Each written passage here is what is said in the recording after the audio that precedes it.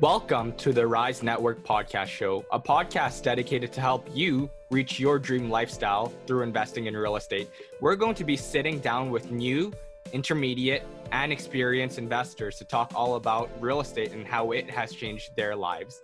If you're looking to scale your portfolio or even just get into real estate investing, you're in the right place. Make sure to tune in. Hello, everyone. You are listening to the Rise Real Estate Investing Podcast with your host, Austin Ye and Mayu. What's going on, everyone? Austin, how are you, man?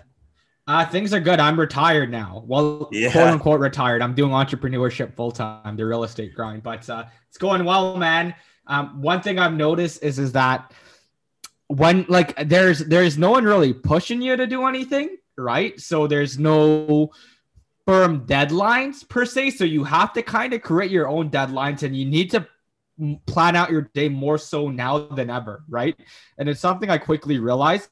Fortunately for me, I didn't take any breaks before I transitioned into full-time entrepreneurship. I know some people kind of kick back and they got to work their way into it. I just treated it exactly like a regular work week. So I'm still in that mojo.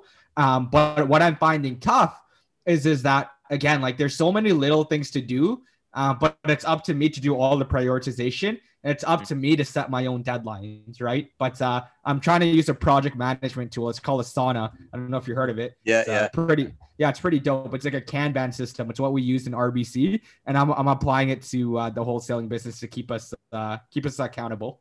How about you, man? That's pretty good. I was gonna ask you as well about that. I completely forgot. I guess on my end, I'm trying to set a date, and I'm trying to move forward towards a similar goal as you. As I think I've kind of hinted in various platforms now. But I think you were at 150% of a workload, versus I'm kind of turning down things, and as a result never going to get to that 150% workload because I'm kind of tethering at that 110, 120. So it's less of a rush for me, and I know you moved pretty fast, but I'm just trying to plan out to get there. This last week we closed an 8-plex in New Brunswick. I'm running into issues on my tiny flip, but I will save that until next week because there's going to be some major changes. Juicy information. Okay. Yeah. How did that Belleville flip go on? Are you able to disclose the numbers now or not yet? Not yet. End of the month. End of the month. Okay. Once closing and all is done, right? Yeah. Exactly. Good man. Once the funds hit the bank, man. Once the funds hit the bank. Yeah, and then we're closing a 7-plex as well this week, so that'll be fun. And man, closings I think I need to bring in some more systems because it's always still a pain just going to the bank, getting a draft from one bank, taking it to the next, and then going to another bank, and we need. Well, you know what you can do? You can give someone your bank account number and let them deal with it. if anyone in the audience wants to hit Mayu up to help him with that, feel free to do so. Yeah, man. So we just had our Rise networking event as well on Tuesday. So yesterday night, that was, it's always a big hit. And to me, and I know me and Austin, we were talking about it. We were kind of I don't really want to network right now, but we just forced ourselves to get on it, primarily also because we're the host. So we have to get on it. But we had about 120 or so, maybe more people that joined just for the sole purpose of networking. We just did breakout rooms, very simple concept. People just hopped in a room, talked to other people, just pick each other's brains. And honestly, if we're sitting at home, you might as well just do that. You know what's crazy? Even as the host, the organizer of the event, there are networking doesn't come natural, right? It is taking time out of your schedule, and it's easy to talk yourself out of it. When Mayu and I was oh wait, what was it? It was Tuesday evening. It's Tuesday evening, kind of want to just relax, take it easy. It's been a hard work week last week, and start the rest of the work week's going to be busy. But we forced ourselves to go because that's the reality of it. With a lot of networking events, even in person, I always kind of need to force myself to go. I don't look forward. I don't get super excited. It's oh my God, I'm so excited to go networking. It's okay, networking, it's good to build relationships with people, meet other people along with the same journey, but you do need that push. You need that self-motivation to go there. You can even see it in our attendance numbers because the tickets kept flying.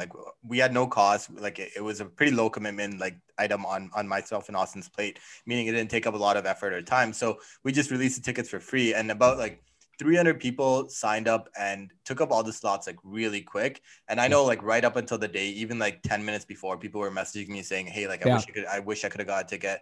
Like I'm going to be joining the next one for sure. And then it sucks because you sell 300 of these tickets, and because it's free and there's essentially no cost, like no barrier to entry, right? Like anyone could get a free ticket. And then people just get the ticket and then they decide whether or not they want to attend the event. So that's something that we've got to, figure out something later on for like future networking events. It just like, we capped it at 300. I mean, sure, it was digital, so we could have kept going, but it would have been a nightmare logistically to just like manage 300 people or more than 300 people. So we were like, okay, let's cap it here. But we definitely could have had more than 120, right? Yeah, so we had less than a 50% turnout rate, which is something we need to improve on. Again, like exactly what Mayu said, like people wanted to come, they weren't able to come. Unfortunate. We have to do something to fix that. Yeah. Once someone commits to things like that, it's important to either you can refund your ticket on Eventbrite and someone else could have booked in. So just for future reference, if any of you guys out there booked a ticket and you didn't end up showing up, just make sure to refund the ticket so then it opens space for people who do want to show up. Anyways, let's jump into today's podcast. Today we have Adrian Panozzo, and Adrian's a very accomplished investor. He actually retired early from his job from policing, and now he's a full-time real estate investor and entrepreneur. He has a portfolio of over 200 units. That is insane. And that happened in less than a decade of investing. So unreal. And he's doing a bunch of other businesses on the side, and it's giving pretty good synergies to his real estate investing business. So he also does property management. He also has a construction company, and then also focuses on multifamily conversions and joint ventureships as well. So this guy's doing it all. It's going to be an episode that's loaded with golden nuggets, so you do not want to miss this one out.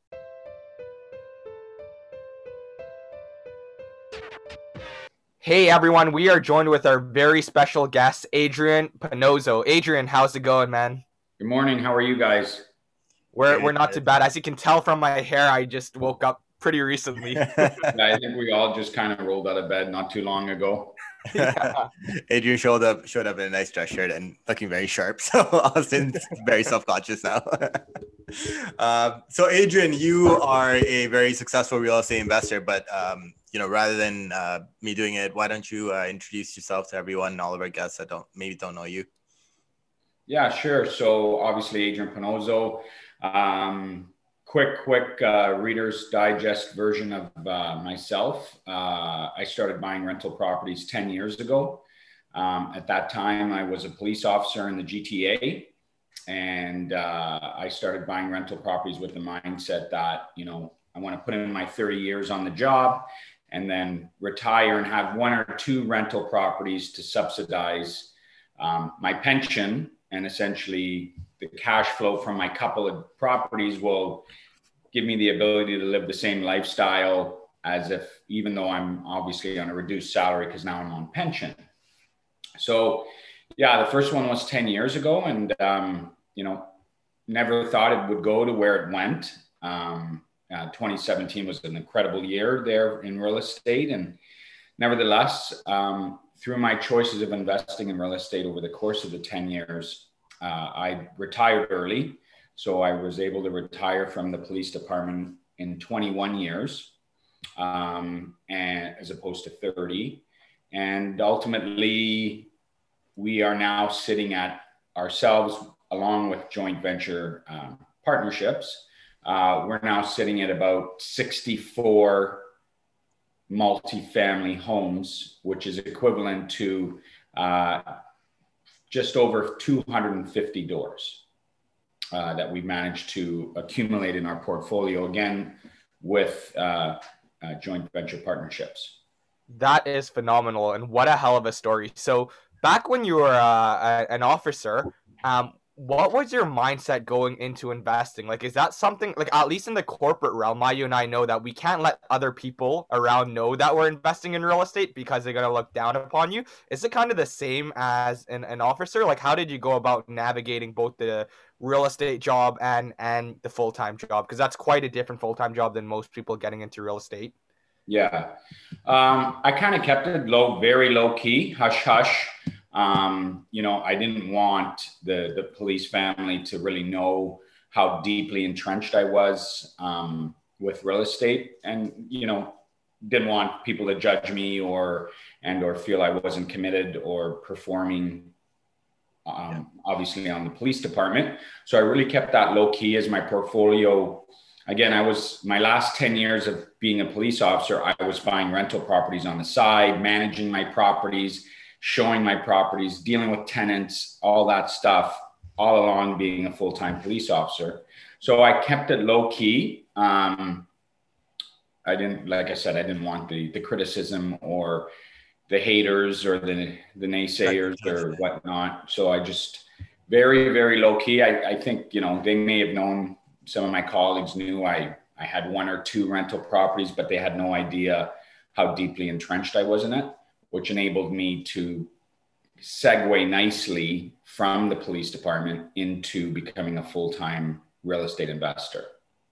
So you said 2017 was a really good year for you. Was that the year that you went into full-time? Yeah. So that's the year I retired from the police department and really, really focused on just joint venture partnerships, the BRRRR strategy, accumulating more and more properties through different business relationships with other like-minded investors and whatnot, and really blew up our portfolio that year. The real estate market was really hot that year as well. In 2017, it kind of exploded. So yeah, that was kind of the transition. That was the year that I left policing and transitioned into a full-time real estate investor. So if we break up your journey into kind of these like 2 segments, right? Up until that point where you were still doing it part-time, like what was your portfolio size? And what, I guess, at what point did you know that now is the time to go full-time? I'm curious to hear this too, because I actually am going full-time next month. So I'd like to... We're both selfishly asking. Maybe I made the wrong decision. Maybe I made the right one. I can't remember how many doors we actually had at the time when I made that transition from now, but I can comment cash flow wise, my properties, along with joint venture properties and whatnot, I want to say we were hovering around $12,000 a month in cash flow. Wow. And obviously, that's obviously pretty good. And given that amount of cash flow at the time, I was able to obviously live off of that and not have to, I was burning the candle at both ends, right? Shift work, court, police. And then on my days off, I'd be running out to check on my properties, show my properties, deal with tenants, try to look for new properties, build new relationships with JV partners and whatnot. So I was kind of running it pretty thin. And then, the light bulb went off and said, okay, well, I can live off my cash flow. And at that time, still continue to grow and just focus on being a real estate investor as opposed to, running around like crazy every day. Does that kind of answer your question? Yeah, that's exactly what we were looking for. So, I mean, you kind of highlighted how you first got started, where you were just looking for rental properties. But at that time, when you first got started, were you still doing the BRRRR and were you still like buying like duplexes, triplexes, and so on, or was it single family houses? And just to add on to that, like a lot of our listeners like to hear how very successful people got started off, because it was not a smooth journey for you. I'm sure like there were a lot of bumps, obstacles you had to navigate around. So even if you could touch on that part as well when starting off, that'd be awesome. Yeah. So when I started, I was buying multifamilies, triplexes predominantly, and turnkey. I didn't have the network. I didn't have the contacts and the experience to start getting into some big BRRRR projects at that time. So I was buying turnkey, renovated, triplexes, and then all I had to do was find my tenants and, cash flow nicely at that token. And then ultimately, once a couple of years went by and those properties appreciated in value, I'd refinance them, pull the equity out, buy the next one. And then when we hit, I believe 5 properties, personally, just myself and my wife, we then started a joint venture. And by then we'd been in the game, 5 years or so. 4 to 5 years. So we then decided, why don't we start to network ourselves and expand and start growing a bigger portfolio through the power of joint venture partnerships. And ultimately that led us to, again, leaving policing in 2017. I then got into business with, I think you're familiar with Sandy McKay. Yep. Yeah. So Sandy McKay and I got into business together and partnered up and launched our property management company. We decided, well, we have all these units, we have all these joint venture partnerships. I mean, it makes sense to I guess, deliver the service to our business partners. So we started a property management company. We started our own, and then pushing the BRRRR so hard because we were so successful in the ROI with our BRRRRs. We started our own construction company 3 years ago now as well, to facilitate all of the renovations on all of our projects. So long story short, I segued from buying turnkey properties and then really focused, I'd probably say within the last 4 years, really hammered the BRRRR strategy. And that's all we've done in the last 4 years is just BRRRR after BRRRR after BRRRR with our joint venture partners. So as you scaled your portfolio, like now you're at 250, it sounds like the majority of that growth was maybe in the last 4 to 5 years. I'd say that, the bulk of it for sure was from 2017 onwards. So with that kind of like rapid growth, you kind of like, if I just average it out, that's about like 50 units a year or something like that, more than that really. There must have been pains along the way, and you're setting up a property management company, a construction company, etc. Like what does that process look like? What are some of the struggles you deal with there, and like what like systems that you implement and so on? Yeah. So obviously being in the business, obviously being a realtor as well, I got my real estate license when I partnered up there with Sandy. So it hasn't been all roses for sure. There's been some bumps along the way, but you know what? Nothing major. Like, one of the questions I'm always asked, what's the worst experience you've ever had as far as losing money in real estate? And the only real experience I can say was before we started our property management company, we were using some general contractors that weren't reliable or dependable. And, we had to fire a couple of general contractors on our BRRRR project. So we lost time, we lost money.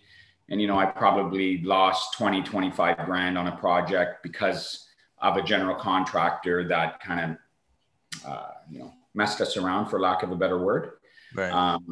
So nothing major, but yeah, you know what? And we having the right mindset, if you fail forward, you make some mistakes. We made mistakes, nothing crucial or devastating to us financially. But again, 10 years, tons of learning, tons of experiences. I mean, when you have, your 250 units, you can imagine there's an abundance of experience there with multifamily investing, but nothing huge. We really never had any really horror stories as far as tenants go. We've lost a few months rent here and there. That's part of the business. But overall, like extreme success in comparison to some of the hiccups we've had. The success is like tenfold over some of the small hiccups. And, I like to preach to all investors. Our strategy really is long-term wealth, generational wealth. I've never really been a flipper, and nothing against flipping. If that's your gig, that's your gig. Long-term wealth, generational wealth, buy and hold. I mean, for the most part, you can't go wrong. Time after time, you're going to win if you're in the game for a long time. So nothing major to answer your question, to sum it up. Yeah. Little hiccups here and there, but that's just part of the game. It's part of learning. It's part of growing. I can stress though, if you're getting started in this game, and everybody's probably heard this, but the team you surround yourself with, the professionals in your corner, the professionals on your team can really make or break your experiences. Mm-hmm. I can't stress that enough, especially when you're into these BRRRR renos and, you're into a $250,000 reno on a fourplex, let's say. things, that's a lot of money. And, you know, you want to make sure your contractors are right. You know, did you do a proper analysis? You know, who's in your corner? Those people are so important. Yeah, I mean, you can get a killer deal, but a bad contractor could erode the profits. And you saw that, right? You got an amazing deal, still end up losing 25K because your contractor was screwing around. Yeah. The market goes up and everything is good, right? Yeah. And ultimately that kind of segued us to, you know, the light bulb go off and say, why are we still messing around with these fly-by-night contractors? Like, why don't we just start our own company, hire these people, put them on payroll, our licensed trades and whatnot, and let's control that so we don't have these experiences anymore. Because there's nothing more embarrassing than being in a joint venture partnership, hiring a contractor, fly-by-night kind of guy, and now your JV partner's looking at you saying, this guy you hired, like he's taking us for a ride and whatnot. And it's embarrassing. I mean, at the end of the day, we're the company, we're the professionals. We should have this tight and deliver what we say we're going to deliver. So that really segued us to say, okay, enough. We're going to control this. These people are beyond our payroll. They're our team of people. And we don't have to rely on, you know, Marco on Kijiji to come and facilitate our stuff, right? Shout out to Marco on Kijiji. That's so true. I think when you join venturing, like there's just so much more on the line. It's a big branding risk. It's a like reputation is everything really in our community, right? So on that topic, amongst the 64 like properties or so that you have, if you were to put a percentage on them, how many of them are JVs versus like yourselves? And did you ever consider going down like a private financing, just like raising the capital yourself and just closing and keeping 100% of it? Yeah. So out of the 64, I want to say 55 are joint venture properties. Okay. So quite a few, probably 90% of them are joint ventures. And the reason we decided to go that route, was obviously we feel we have a very good system and model doing podcasts like this and or just word of mouth and through the investment community. We've built quite a good reputation for ourselves as far as things we deliver. So being able to continue to grow our portfolio and at the same time give people that chance to get in the market that would never not get in, let's say, a successful BRRRR project. So it's kind of a win-win. We look at it. We're growing our portfolio, and at the same time, you know, for like-minded investors who don't have the time, don't have the knowledge, and want to get into the market, want to recycle their capital through BRRRR projects, we can offer them that. So they're winning. They're getting their foot in the door. They're getting 90+% return on their money through a successful BRRRR. And we're winning ultimately, obviously, as we're continuing to grow our stuff. So as opposed to, you know, private financing and stuff, we've done that too. A few of our projects we've just done on our own. But on the residential platform, quite honestly, I like working with different people. I like helping them. I like seeing their portfolios go, and everybody wins at the end of the day. And the relationships you build with a lot of these people go so far. Like we've made friends with most of our JV partners and know their families and their kids and stuff like that. And it's quite, you're in business. I enjoy it. Yeah. You're in business together essentially with each person on a different property, but yeah, so that's pretty incredible. So these BRRRR properties, because I know, like, I feel like the BRRRR, it's existed for a long time, but it's definitely grown in popularity in the last couple of years, and it's becoming harder. Like me and Austin, we both BRRRR properties. I flip a few Austin wholesales, BRRRR buildable as well. So we're both very familiar, but it's definitely getting harder and harder to find BRRRR properties. Like it's almost like based on the market fluctuations, like in the middle of COVID, BRRRR properties were everywhere. You could like pick them off the street and you'd be fine, right? Right. But in a hot market like today, like how are you guys sourcing these deals? And I don't think we've actually talked about what market you guys are operating in. So, I mean, yeah. So what market are you operating in? Yeah, we're in the Hamilton market. So Hamilton's not a cheap area. It's not like, it's definitely, there's a lot of people that look to Hamilton to move out of Toronto, right? Like you move from Toronto to Hamilton, you can live there, still drive into the city once in a while. or take the GO train down and go to work, right? So, and you hear a lot of people say that Hamilton is a market where you can't find burrs anymore, right? And I feel like I personally believe that for some time as well, or at least the ideal perfect burr are getting close to that. Seems like you're finding success in that route, right? Yeah. So I guess like two questions, like Mayu was saying. The first one is, how do you get off market leads right there, right now? And second, like, how are you running these successful burrs? I'm assuming you're able to keep your costs down because of construction. You have in-house construction, in-house property management. So why don't you give some details as to the number for the deals that you're finding, and also how you're still able to find great burrs in Hamilton? Yeah. So getting involved in so many burrs, like last year we did 17. I want to say 17 or 18 burrs we did last year. So when you look at it, we're burring something, we're refinancing and burring something more in some months, more than once a month.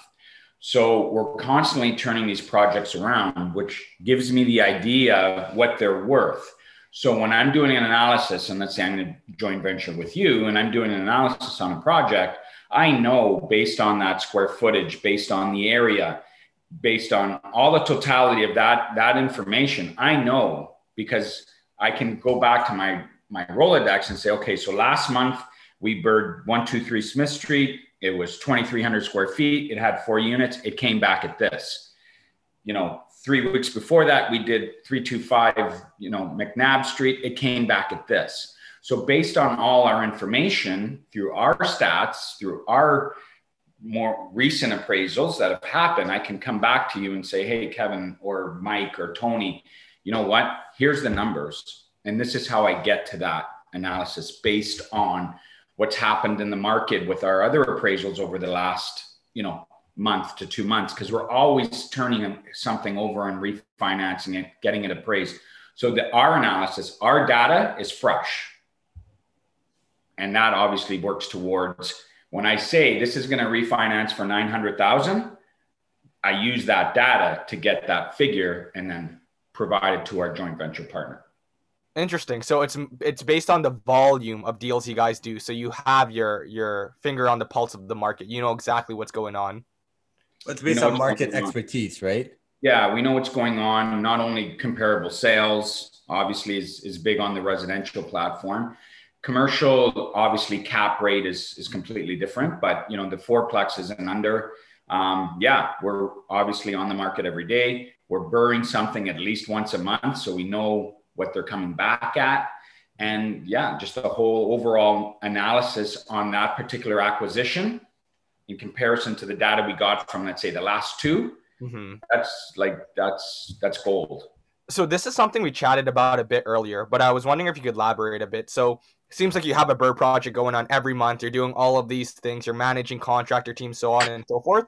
So where do you ideally stand in your business, and where's your role in the business, and how are you managing all of these things? Because it's a lot of moving parts. There's a lot of projects going on.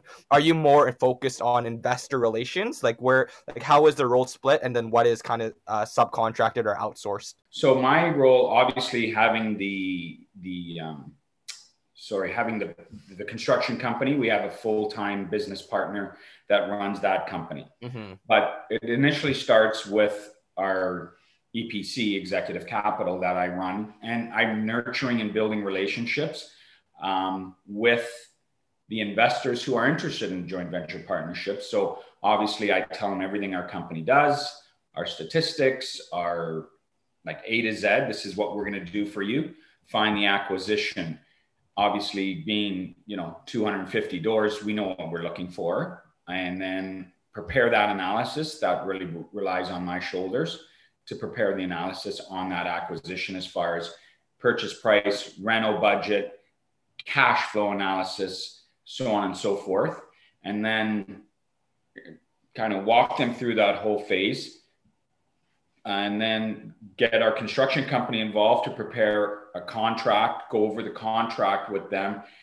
Again, walking them through step by step by step. And then ultimately, once the renos are done, guide them through the process of that refinance, set them up with the right mortgage professionals to secure an optimum refinance value. working with different appraisers that after the rentals are done, working with different appraisers to get them through, show them everything we've done, all the improvements to the property, and then right to turning the keys over to property management and having property management find AAA tenants for that property, so on and so forth. And then we're off to, like, at the end of the day, we now own this acquisition together 50-50. And we're off to the races, on to the next one. Because again, our goal in that BRRRR strategy and what we've been so successful doing is pulling pretty much all, if not close to all of our capital. And some projects we've pulled out a surplus, but we want to pull out, 95+% of all of our capital and then rinse and repeat that process. Money in, money out, typically in 8 months, 6 to 8 months, money in, money out. And we're recycling that capital to the next project that we have. So you must be getting that's how it's supposed to be done. Yeah, right. Well, six to 8 months is a really good timeline for a multifamily. So you must be getting these like vacant. The ones that are vacant, yeah, for sure. You're not turning around 4 units that's fully tenanted. It may take you 3 months to get the tenants to vacate, and then you're starting your renos. But typically, the rental project itself is around 5 to 6 months once the property's vacant. So if we're starting with a vacant home, obviously things go a lot quicker because we're not dealing with having to get the legacy tenants out and then relocate them or whatnot, and we go from there. It was very interesting how you explained the entire business model, because I think Mayu and I were trying to do something similar in the sense that we don't want to be in the weeds of the business. We want to facilitate. And it sounds that at this stage in career, you're like a facilitator. You've done the nitty gritty work, but now you're stepping back and doing the value add tasks, the communication with the investor, and walking them through the process and all of that. So that's awesome.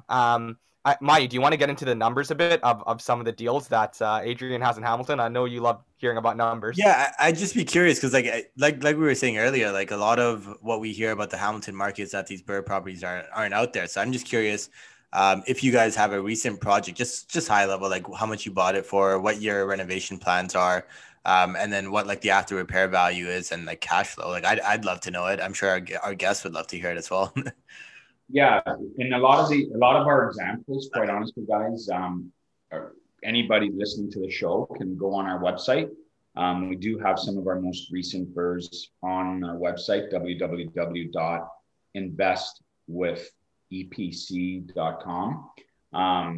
So I can reference those, but I actually got it on my other screen here. Awesome. Actually checking out the site now. Yeah, same. Oh, it's a nice site. Yeah. Love it. If you scroll down, you're on the home page and you scroll down to BRRRR projects. And then oh man, this is a dope site.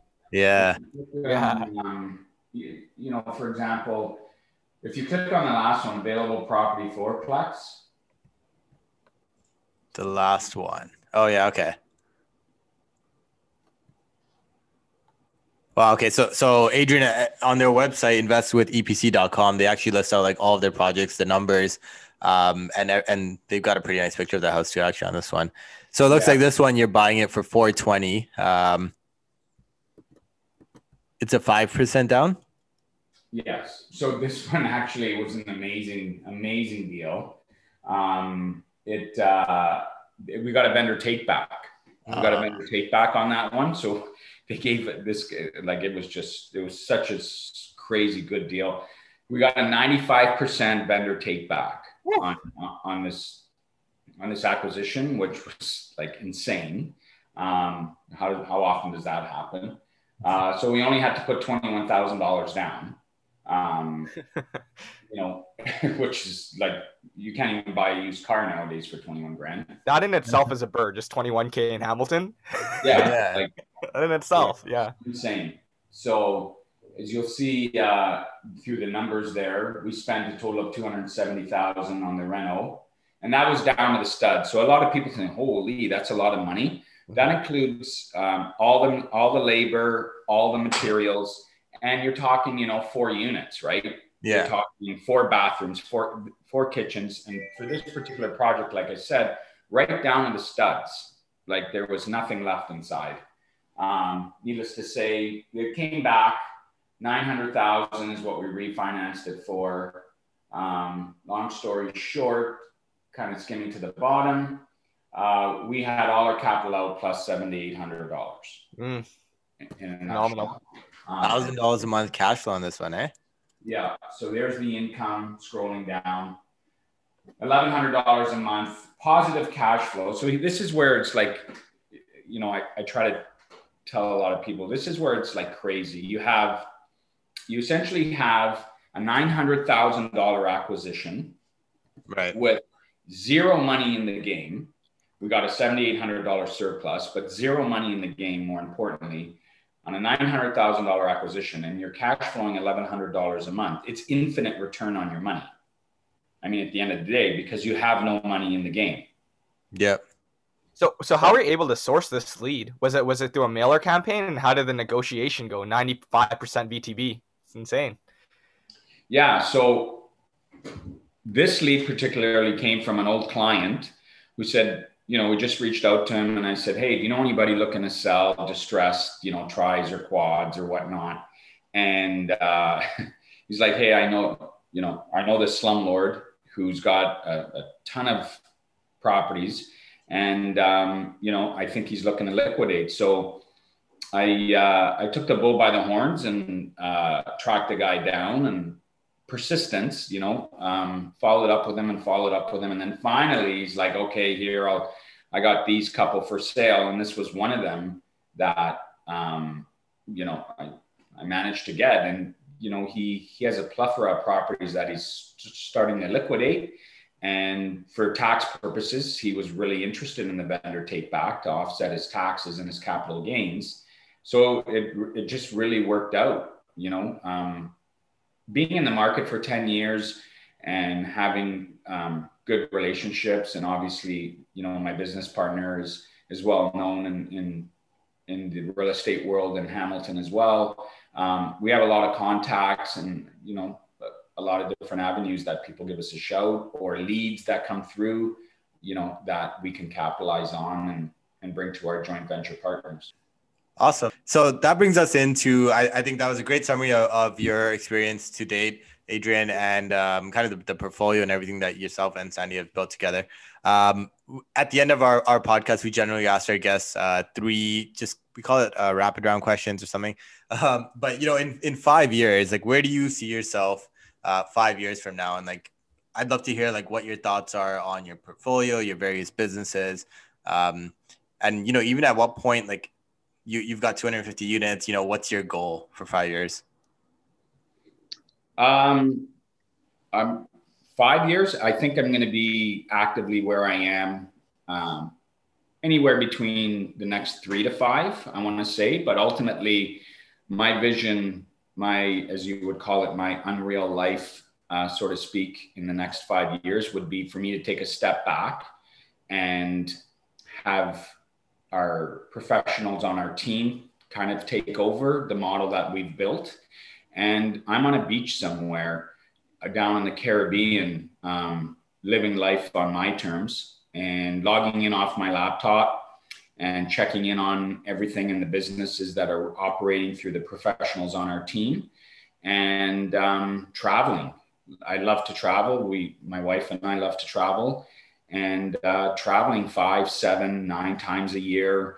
And, you know, the beauty of real estate and our companies is I could be anywhere in the world and log in and, you know, Zoom calls, whatever. As long as I have internet and a phone, I can conduct business anywhere I have. And I have our strong team members here locally that will facilitate deals for us or whatnot, meet with clients and so on. But answer your question, down in the Caribbean somewhere where it's hot, sunny, the beer is cold, the margaritas are cold and strong, and maybe work an hour to 2 hours a day on my laptop by checking in and communicating with the team. And then other than that, just reaping the benefits of the fruits of our labor that, you know, it's been a lot of work, guys, a ton of work.